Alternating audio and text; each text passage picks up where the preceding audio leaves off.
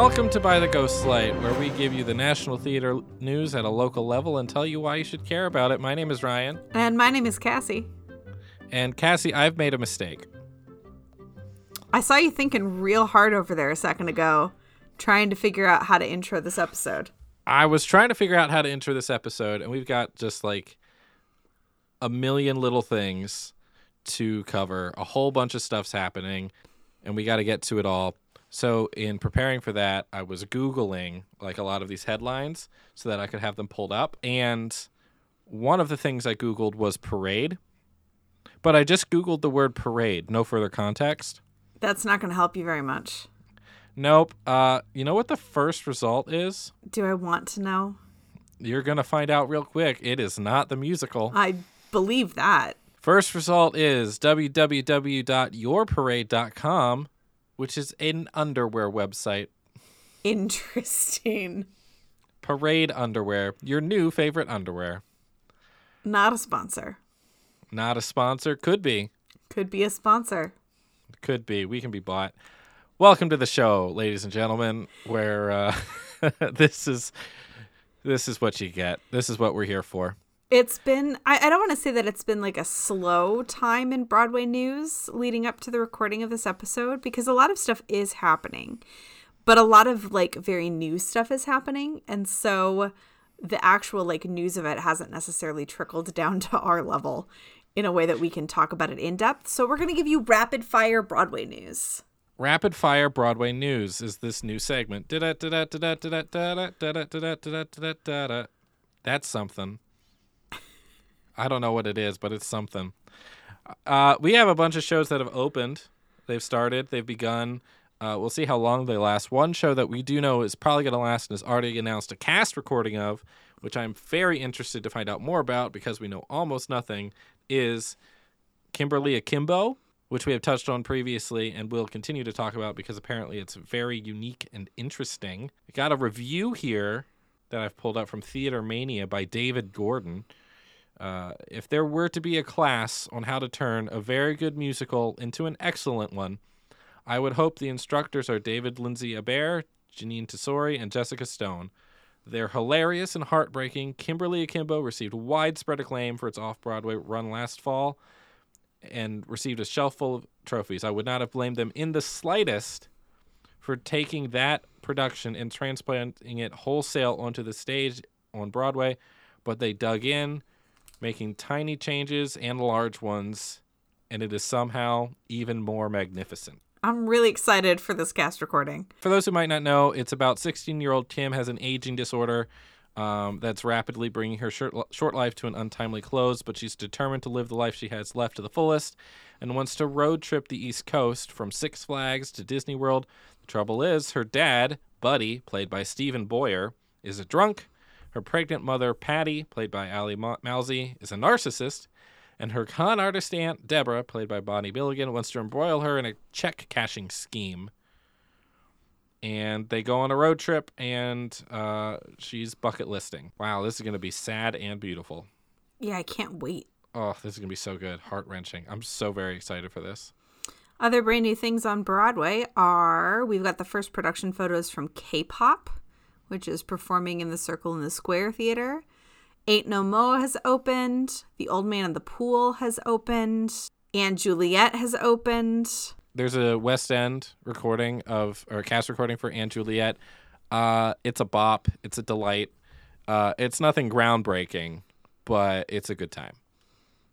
And if you didn't get a chance to see The Music Man and were sad that it was ending in early January, it's now ending in late January because they have extended for 2 weeks. Which makes no sense. No sense at all. None whatsoever. And as soon as they clear out, Back to the Future, the musical, is moving into the Winter Garden. Which we are excited for. Yes. I'm so curious about that show. We've seen some stuff from when it was on the West End.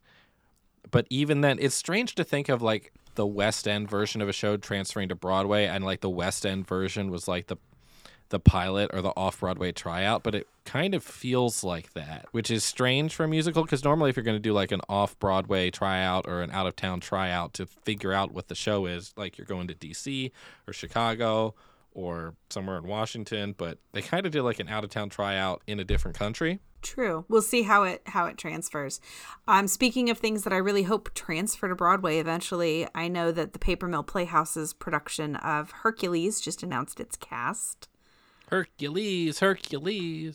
And I'm very excited. I would love that to transfer, and I want to see what they do with adapting that to the stage. I do have to hold up my hand here, a little upset because the cast of the Hercules musical at Paper Mill does include James Monroe Iglehart, which is very sad because it means that the Guys and Dolls will not transfer. Look, Philippa Sue's on her way to Camelot, so there's a lot of reasons why Guys and Dolls isn't going to transfer.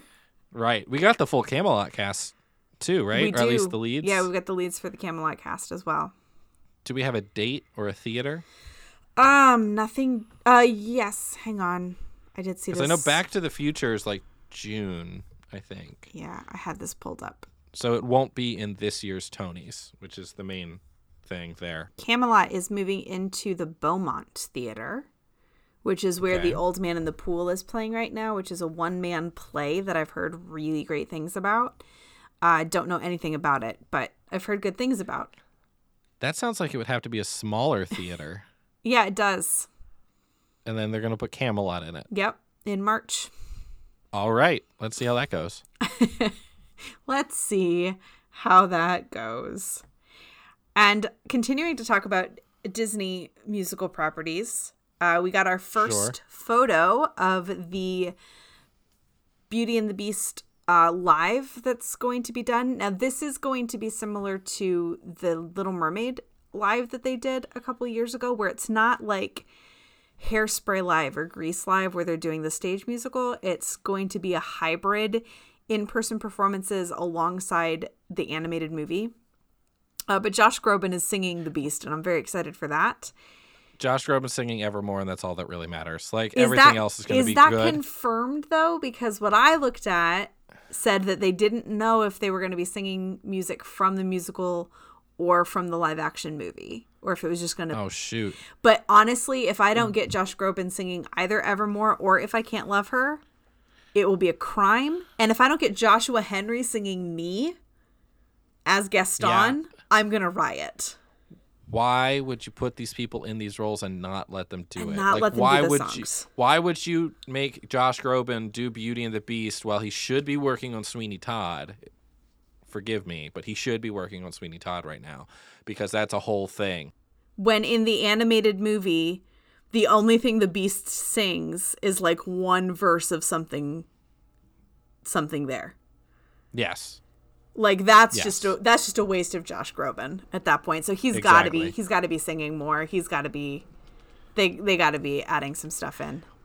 And that's a full cast performing songs and probably some dialogue the way they did Little Mermaid. I hope they learned from Little Mermaid because they tried real hard and parts of it worked. Mm-hmm. And parts of it didn't. And I was bummed. Because they cast Graham Phillips as Prince Eric. And I really like him. And then he didn't get to do very much. Because, again, Prince Eric doesn't sing hardly at all in that show. And the way that they do these live, quote-unquote live shows, however you want it, because it's so weird. It's so very weird. I understand what they're doing. It's more akin to, like if the local orchestra does a play-along with Star Wars or Jurassic Park or something like that. It's more akin to that. It's more like, here's the movie, and we're going to sing some of the songs, and you can watch some of the animated scenes. And the best part of that whole Little Mermaid thing was the very immersive set that they did. Mm-hmm. That was really cool, and I am very excited to see the inside of the castle for Beauty and the Beast. For sure. I'm excited for this cast. It's a powerhouse cast. So we already talked about Josh Groban. R&B superstar H.E.R. is singing Belle. And then we've got Joshua Henry as Gaston, David Allen Greer as Cogsworth, Martin Short as Lumiere. I'm so excited. Shania Twain's is Mrs. Potts. I'm less excited, but I will reserve judgment. And Rita Moreno is the narrator. So good. I mean, it's no David Ogden Stiers, but can't have him. It's Rita Moreno. We'll accept it. Shania singing Tale as Old as Time, it's Beauty and the Beast, but Tale as Old as Time now. Like that, hopefully that should be heart-wrenching, and I really hope it is. It's an interesting choice. Yeah, so I'm excited for that. There's also an article on Playbill right now talking with Benita Hamilton, who plays Shenzi on Broadway in The Lion King, one of the hyenas. And she has been playing this role for 17 years, Ryan. 17 years? Is that longer than Phantom lasted? Because Phantom has lost.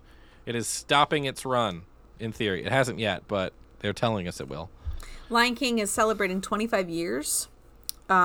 Like in a couple days on Broadway. Yep. And she's been playing this role for 17 of them. 17 years.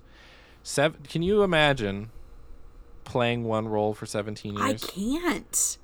Like, I can't even imagine doing one show for 17 years and you play like multiple different roles. You're on Broadway for 3 years, and then you go tour as the lead for another 3 years, and then you go back to Broadway and play the lead for a couple of years. Like, that sounds exhausting, and I haven't even gotten to a decade in this hypothetical yet. Like, 17 years puppeting the same hyena. Yeah. That's it. That's amazing. 8 shows a week. Like, it's good amazing. for you. Good for you, Benita. You think that's a record? It might be. There's only so many shows that even have made it that long. Right. So it cannot be a very long list. I was talking... so our friend Kelly and I, we took a road trip to Athens, Ohio this past weekend to see former student Bob Walters in a production of The Importance of Being Earnest. Okay. And we, had our usual listening to Broadway radio station on shuffle as we drove, having discussions. Sure. Got to do it. And at one point we were talking about somebody, I don't even remember who, and I said, I think they were Fiyero in Wicked for a little while. And Kelly's response was along the lines of, yeah, but wasn't everybody Fiyero in Wicked for a little while at this point? It's not wrong. Right. Right? It is not inaccurate. But nobody's been playing Fiyero for 17 years. No, that's way too long. Way too long. But, like, more power to you if you can do that. Like, I can't. So, good for you. I've got 2 other bits of news here, I think. One is that there's another show that has been announced. It's going into the Music Box Theater, which I believe is where Dear Evan Hansen is closing. Mm-hmm. It's a revival of Bob Fosse's Dancin', which is a dance review. Previews are early March, opening night March 19th, so this will technically be a revival because there's an original production in the late 70s. So we'll see how that goes. It's interesting. It's strange timing, especially since the Michael Jackson show, MJ, is still running. And Chicago's also still running. Mm-hmm. There's only so much room on Broadway. There's only so many theaters. It feels like a strange choice, but I guess we'll see. We'll see how it does, yeah. There's no closing date set, so it's not like just a limited 3 weeks or whatever. So I guess we'll see. They're going to see how it does. I'm always interested to, look at the terminology of what gets deemed a review and what gets deemed a revival and what gets deemed like a debut on Broadway, because there are shows that I would love to see on Broadway that exist, but they never made it all the way to Broadway. So if somebody did take, say, Hunchback of Notre Dame and put it on Broadway, because it never transferred from when it was in the Paper Mill Playhouse, would that be considered a revival, or would that be... I don't know. Because it's not a Broadway revival. It's never been on Broadway. It's not a Broadway revival, but it is a revival at Paper Mill. Kind of. We'll see how much of the original Hercules is still there. But they almost had, it felt like they had to start over from zero with Hercules because it got skipped over by Hunchback, and then Frozen jumped everybody. Yeah. Because it was going to make a lot of money. I'm glad that Hercules will get its due here. Yeah. It'll be interesting to see which theater it ends up going into because Aladdin and Lion King are still running. Yeah. But we'll see. But that should be new. Like, that should be a debut when it gets to Broadway. It hasn't been on Broadway before. Yeah, so But the answer is out there, I'm sure. Like, this is not a new question. It's just one I don't know the answer to. So we have to bring this down for a second because we do have one death to report on, and some of you may be listening to this, and Cassie too doesn't know I'm about to bring this up, and you may go, why are we talking about that person? And I'll tell you why in a second. Aaron Carter died. Aaron Carter did die. Yeah, he passed away at the age of 34. He was found in his home. He's been in the public eye since he was like 8, and there's been a long troubled history, and it was always very, very, very bad for him. But he was stupid talented.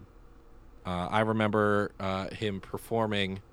He came to BGSU once and performed at I don't know if that was the Wolf Center or the old Anderson Arena. And then he did another concert like downtown at a bar for some reason. He was at Howard's. Aaron Carter performed at Howard's in Bowling Green. And nobody knows why, but he did. It is the stuff of legend in our little corner of the world. But Aaron Carter has both off and on Broadway credits. I did see that. I didn't know beforehand, but he was in Seussical when it was on Broadway. Yes. He was JoJo. He was JoJo on Broadway for a bit of time. And apparently, and there's an interview with him on the Rosie O'Donnell show talking about it when he was a kid. He also performed in The Fantastics off Broadway, as has everyone. Interesting. So he technically that qualifies him for Broadway, and we can talk about him. There's not a lot more to say than that. No. But there is one show that we have avoided speaking about because it is probably the biggest thing that's happened in the last couple of weeks. You missed a rapid fire. I've got one more rapid fire on my note card. Your rapid fire? And I was ready to transition into Parade. Ryan, Cassie, this is what could be more important? What's more important than Ben Platt and the Parade musical? The apparent Glee musical that's in the works. There's a Glee musical. Maybe. Kinda. Who knows? Oh my God, I'm so excited. Okay, to be clear. Oh my God, I'm so excited. Clear, Ryan Murphy has said that he could see it happening. This is not a confirmed project. It's happening. It will happen eventually. Years ago, Ryan Murphy got the rights for Funny Girl and said Lea Michele was going to star, and it took a while, but that's happening. That is the present. There will be a Glee musical. I don't know what that means. I don't know what that is. I don't know what that looks like. One. I'm terrified of what that looks like. It's got to be season 1, and I cannot wait. I cannot wait for the casting call to go out, and for somebody's going to have to describe Lea Michele. They're going to have to find young Lea Michele, and I'm so excited. Oh my God. It's going to be amazing.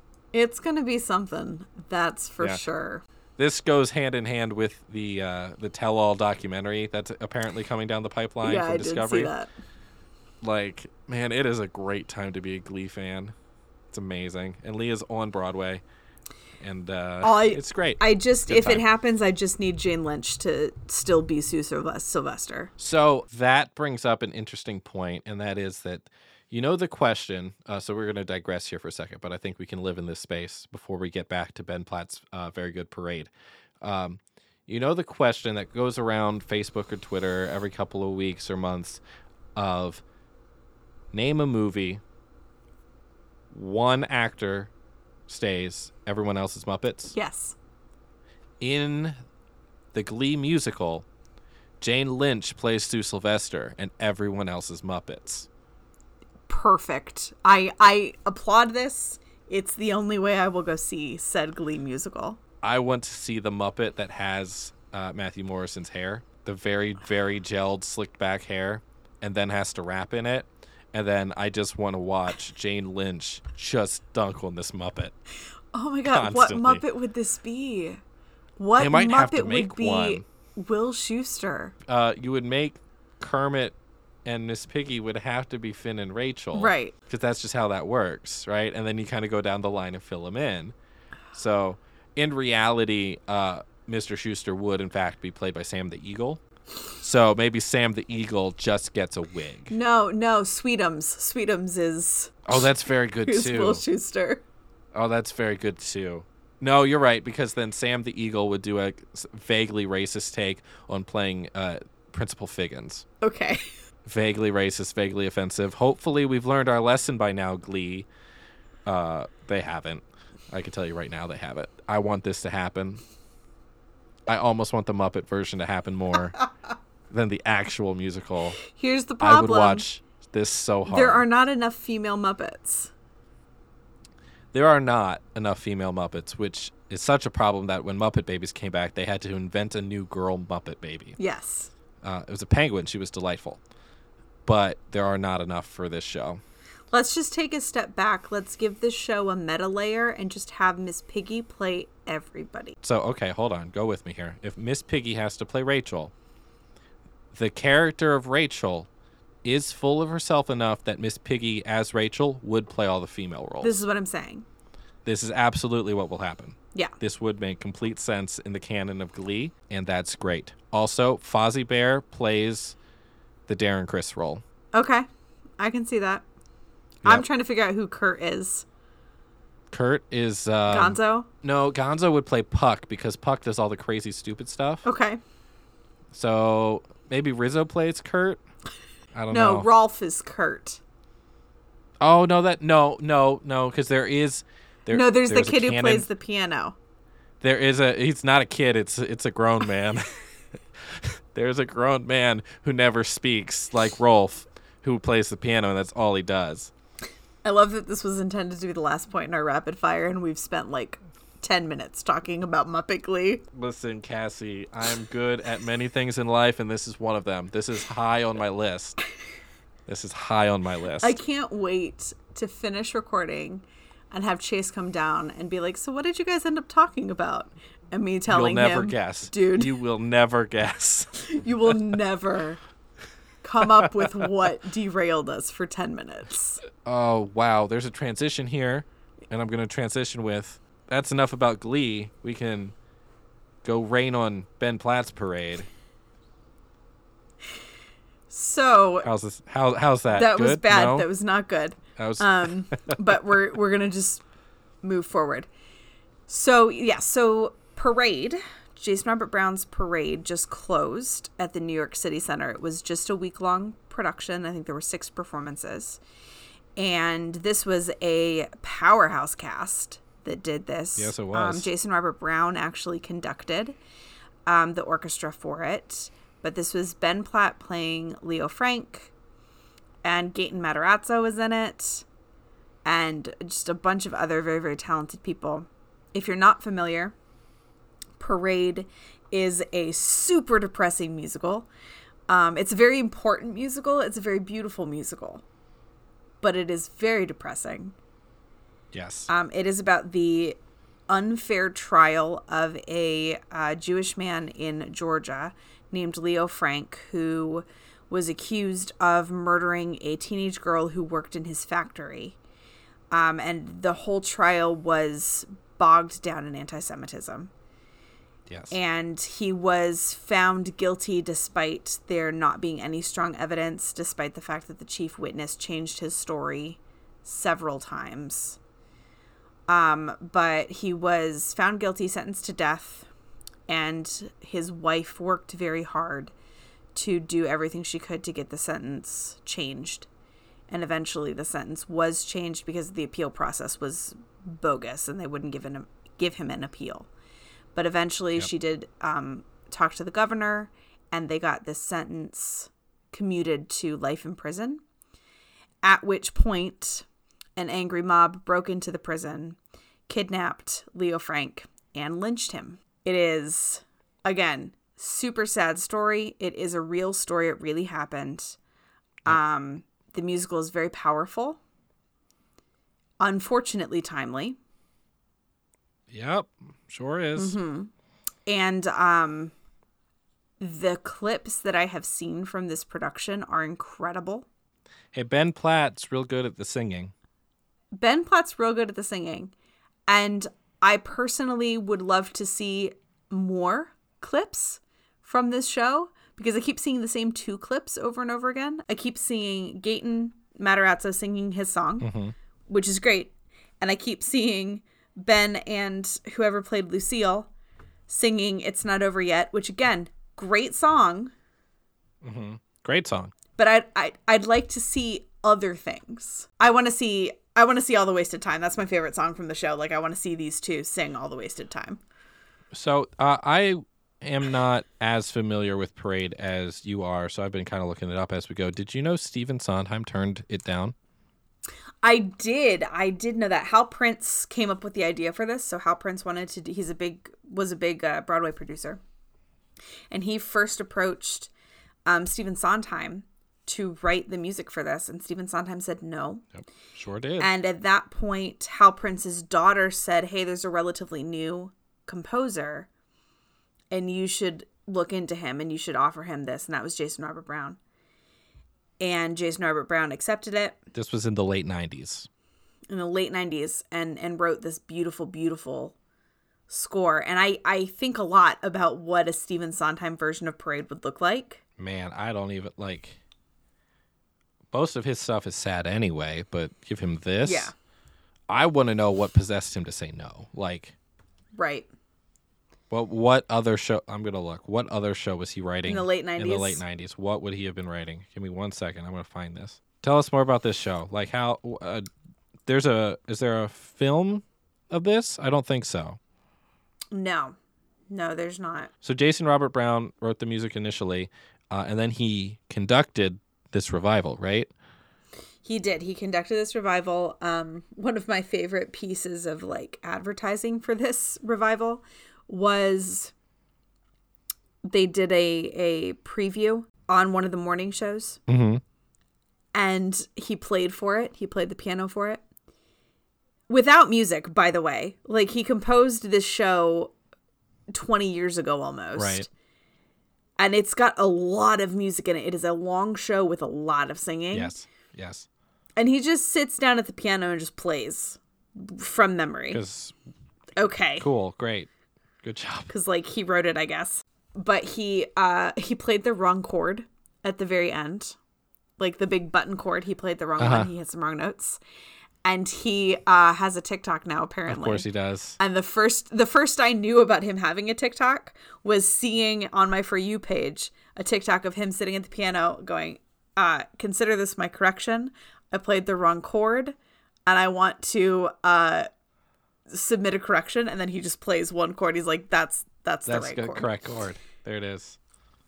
Done. And yeah, as a perfectionist piano player, when I do sit down, I understand that impulse. Like, I need to prove to you that I can play the right chord. Sure, that makes sense. But yeah, so he conducted it. Ben Platt, from all accounts, was just absolutely stunning in this role. That seems right, yeah. The whole cast was absolutely stunning. Just a very powerful production. So I'm looking at Sondheim stuff now. He's got Wise Guys happened in the late 90s. The Birdcage happened in 96. Getting Away with Murder, which is a play, wrote in 96. Gypsy was 93. Assassins was 90. But then the Sweeney Todd film was until 07. Passion was 94. Roadshow was 2008. So I don't know why you said no, Stephen. There's no good reason for him to stay no. You know what? Honestly, though, like, as much as I'm interested in what a Sondheim version of Parade would sound like, I'm not sorry that Jason Robert Brown ended up doing this. Turned out okay. Because it kind of put him on the map. Yeah, this was his first one, right? Or his first big one? His first big one, yeah. Songs for a New World was maybe out before this. Possibly. I don't know. I don't know his timeline that well. So I do want to go back real quick to other cast of the Parade because we didn't name her. Michaela Diamond. Thank you. Plays the wife played because it's not transferring.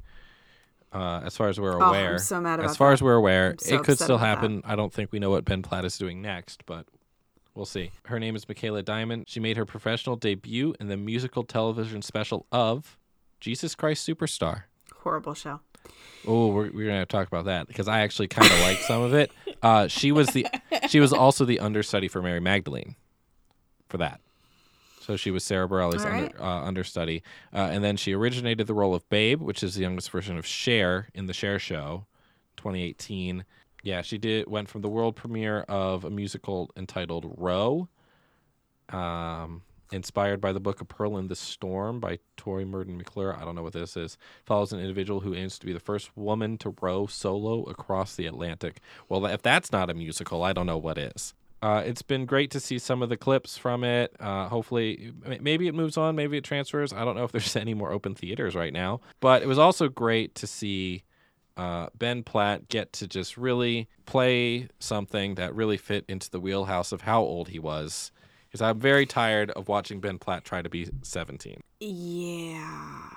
Listen, I admire a lot of things about Ben Platt. He is a very talented vocalist. He's a talented performer. But I have thoughts and opinions. I have thoughts and opinions on the fact that he ever played Dear Evan Hansen. But that has nothing to do with him. That has to do with the fact that even when he started that role, he was 25 playing a 17-year-old. This is one of my soapboxes. If you are going to write shows about teenagers, cast teenagers to play teenagers. It's not difficult. Stop casting adults in roles that are meant to be children. This is a problem with Broadway. This is a problem with TV. This is a problem with movies. All over the place, constantly, and has been for a very, very long time. Crazy. And I get it. People are like, well, it's because of labor laws. I know why people do it. Yeah. I understand why we cast adults in roles that are supposed to be played by children. I understand that it's because of labor laws and that it's more expensive to have children. But if you care enough to tell those stories, for me, and this may be a slightly radical position, but for me, it's an issue. It's an own voices issue. Okay. Explain. So the own voices movement, both in like performative things and also in like writing, is basically saying that the voices of these stories should be the ones telling these stories. Mm-hmm. And so by casting 25-year-olds to play roles that are intended to be 16 or 17 years old, you're taking the opportunity away from a 17 or 18-year-old person to tell that story. Sure. That is inherent to who they are. And I think the other like unintentional side effect of this is that it contributes to our societal tendency to force kids to grow up too quickly, because we look at television screens and we look at the stage and we see this 25-year-old person playing what's supposed to be a 17-year-old. Sure. And then we look at actual 17-year-olds and we're like, grow up. You're not what a 17-year-old should be. Right. I think a pretty good example of this, I mean, we can talk about Ben Platt and Dear Evan Hansen, and it wasn't just him. Like the other people in that cast, they were not quite as old, but they weren't 16, 17, right? I think another pretty good example of this would be Grease, the original movie. Oh my God, Grease Live. And then Grease Aaron Live. Tveit. Yeah, Aaron Tveit. I love Aaron Tveit. He was so good. He was, but he was 33. Yeah, he was not 18. So the original cast, John Travolta. You want to take any guesses? How old was John Travolta when Grease came out? He was in his 30s, I'm pretty sure. You're going to be surprised then. He was 24. Oh, 24. Okay. How about Olivia Newton-John? How old was Olivia Newton-John? Grease came out in 1978. This is another... Ryan has given me another pop quiz without any warning, and it's rude. I think she was younger than John Travolta. So Olivia Newton-John, rest in peace, we lost her this year, was 30. Okay, never mind. She was older. She was 30. And then also Stockard Channing as Oh. Rizzo. Yeah, that was not a teenager. 34. Yeah. And this is like held up as this is like a movie about teenagers, and this is high school, and this is... It does a disservice to young people, because even though like, okay, I understand they're supposed to be in high school, but I'm watching a 34-year-old woman sing the song that Rizzo sings and make the decisions that Rizzo is making. And part of my brain knows that that's a 34-year-old woman. And so I am so less likely to excuse. I'll use Dear Evan Hansen as a better example of this. If you were watching an actual, literal 16-year-old do the things that Evan does in that show, I think that we would be much more willing to be understanding of the actions, not necessarily to condone them, but to understand that this is just a kid who gets caught up in this situation and doesn't have the tools to do the right thing. Because kids make mistakes, right? Kids are still learning how to be people. That's the whole point. But because I'm sitting there and I'm watching a 30-year-old gaslight these grieving parents and his entire community, I go, I have no sympathy for it. I have no compassion for it, because there's a part of my brain that says that's an adult. That's a full-grown adult who knows what he's doing, even though he's supposed to be a kid who's in over his head.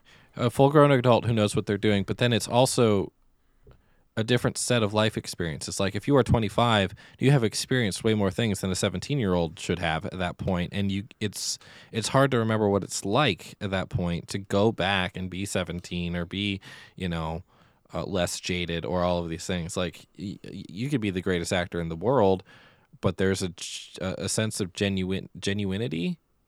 There's a genuine sense of honesty and truth to that you can't replicate, which I think is why that first High School Musical movie we hold up and seems to work, and people keep pointing back to it, because they weren't all 18, but like Zac Efron was 18, Vanessa Hudgens was 18, a couple of the other ones were older, but Corbin Bleu was 17. Like, they were high schoolers. They looked it, they sounded like it for the most part, and then they had to make a couple more, and then they weren't 17 anymore, and it didn't quite work. I give that a little bit of a pass. Like, I'm getting to that point with Stranger Things right now on Netflix, where, like, we're heading into, they're doing a time jump for the last season. So these kids are supposed to be, like, seniors in high school. And at this point, all of the kids in Stranger Things are going to be in their early 20s. This, though, I'm willing to overlook and forgive, because when they started Stranger Things, the actors were the same age as the characters. Yes. But TV moves slower than real life. Right. I have the same thought about Harry Potter. Exactly. Same thought. When we started, the kids were the age of the kids. Yep. The only age casting Harry Potter beef I have is honestly with the adults, because they cast all of the adults way too old. Like, sure, yeah. Harry sees his parents in the Mirror of Erised, and you're like looking at a very nice, like, 40-year-old couple, and I think we lose the impact and reality of the fact that James and Lily were 21 when they died. Yeah.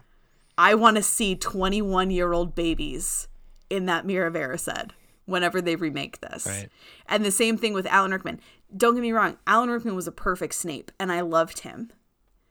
But Alan Rickman was in his 60s, and Snape was supposed to be 33. Yeah, it's very different when the age isn't correct. And you can fudge it a little bit the older the character's supposed to be. But yeah, it's really hard to fudge 21 or 17. Like, even with all the magic of TV and everything, like, trying your best to do it. Well, and especially because we are now used to seeing 25-year-olds play 16-year-olds. Yeah, and it's not good. It's not great all the way around. No, so as a youth theater advocate, like, this is one of my big things. I want to see roles be cast in an age-appropriate manner, and I think we need to get to a place where we are more stringent about aging out of roles.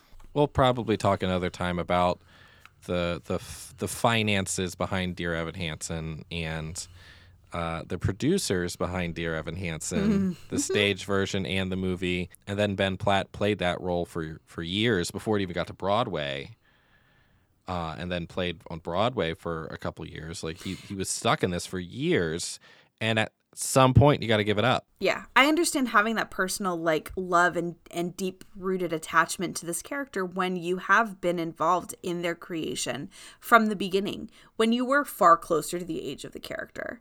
Because Ben Platt would have been like 21, 22 when he started developing this character, and then 25 when it was on Broadway. So I understand like wanting to bring that journey full circle, but you also as a performer have to know when to take a step back and say, this isn't for me to do anymore. I think that's one of the reasons why Andrew Barth Feldman's Evan Hansen hits so differently than anybody else's, is because when he was cast in that role, he was 17. Yeah, it just felt different. The whole show felt different as soon as he did it. It hits different. And that's important. And that's an important thing to keep in mind and consider when you are choosing to tell stories about high schoolers. Let high schoolers tell their own stories. But then I put myself in Ben's shoes. Ben, I'm going to call him by his first name because, we're old friends. It's putting myself in his shoes, and then you go, we have worked for years to do this thing. It's also like, his job, right? And how he makes his living. And then also you're very aware with that music that you're going to get some Tony buzz. It's a very interesting gray area of, when do we tell the right story with the right people, but also how do we make money? And it's Broadway, so the answer is going to be the money part, right? Not the truth to the art, but the money. So hopefully with Dear Evan Hansen closing, we're going to get to see some actual high school productions with some actual high schoolers doing it, and hopefully they're not terrible. I would love that. I would love to see that. And I'm excited to see Ben Platt evolve. Yes, and he got to do Parade. And the performance clips that I have seen are phenomenal. I want to be very clear. I have no hatred toward Ben Platt. I admire a lot about Ben Platt. Very, very, very good. He is a very talented performer, and he cares a lot about his characters, and he cares about the stories that he's telling. And I think that there is great value in that. I think him doing the movie for Dear Evan Hansen was a big misstep. Yes. And I think that he by not just him, by all by involved. Not just him, by a lot of people involved in that decision making. He could have taken his name out of it, and he didn't. But everybody else just kind of expected that he was going to do it, and it shouldn't have happened. Yeah. But yeah, I admire him a lot. I'm excited to watch his career evolve and watch him grow into roles that he is now better suited for. So because he's doing these other roles, like he got to do Parade and stuff, I know him initially from Pitch Perfect, is how I was first exposed to Ben Platt, and then I found out he was a Broadway kid, so that was great. But he gets to do all these new shows, he gets to do all these new fun things, he's put out pop albums, and now he's done Parade, which was, as we've stated, by all accounts, an incredible show. And I think we're hoping, fingers crossed, that we're going to get a first-hand account of that show, because I'm pretty sure the Ghost Like Ghost, Paris, I think Paris got to go to the show. Oh, Paris, did you get to go see it? Oh, I'm jealous of the Ghost Like Ghost now. Right? Apparently, if you're a ghost, you get into theaters for free. Well, that does make sense. It does make a lot of sense. I think what happened was whatever ghost was in that theater needed a day or two off. And Paris, as ghosts do. As the ghosts do, right? You got to go haunt somewhere else for a change of pace.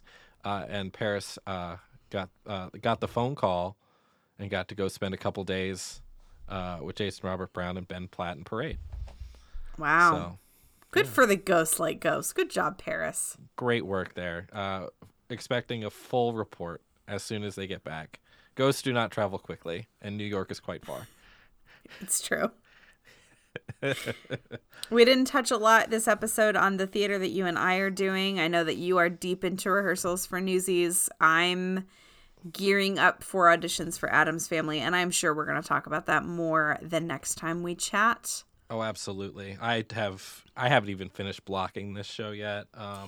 But we did have our first choreography rehearsal, and our choreographer is Tim, friend of the show. He did start the first choreography rehearsal teaching 30 middle schoolers the jump. Good for him. And it went about as well as you are thinking. Yeah, I can imagine. Yeah. There's a I know reason middle why it's schoolers. the first thing they learned. They were very confident, and then he did it and showed them what it was supposed to look like. And they were like, oh, that's really cool. Yeah, we could totally do that. And then they all tried for like 45 minutes, and we're still working on it. Well, see, but that means that from here on out, everything else will seem easy, right? That's the hope, right? Like, you teach the hardest thing first, and then everything else is like a piece of cake. Exactly. And that's why the first two things we're doing are the jump, and then we have to work very, very hard on Watch What Happens, because that might actually be the hardest song in the show. Oh, definitely. Yeah, because you got to sing it, and you got to act the crap out of that. Yep. And so we will definitely be talking about that more as we go. Well, Ryan, you and I thought we weren't going to have anything to talk about today, and we've been chatting for almost an hour. We're really good at this. A decent chunk of that will make it into the episode. More than likely, yes. I'm going to have to chop and screw a little bit, but we'll see. Huge thanks to everyone over on the Patreon for Ghostlight Media, our network without whom this show and other shows on the network would not exist. If you like what you hear, you like the other shows on the network, throw us a couple of bucks. It's great, and we have a Discord where we will break some theater news a little bit ahead of time, and also go on rants that may or may not make it into the show at a later date. It's a good time. You can find us over on Twitter at By the Ghostlight Pod. And check out the other shows on the network. Shows like Another Path, which I am on, which we have just ramped up our new season, so it's a good time to get on board there. Cassie, do you have anything you need the people to know about? Nothing terribly specific, no. Well, that's all for today. I'm Ryan. I'm Cassie. And join us next time by the Ghostlight.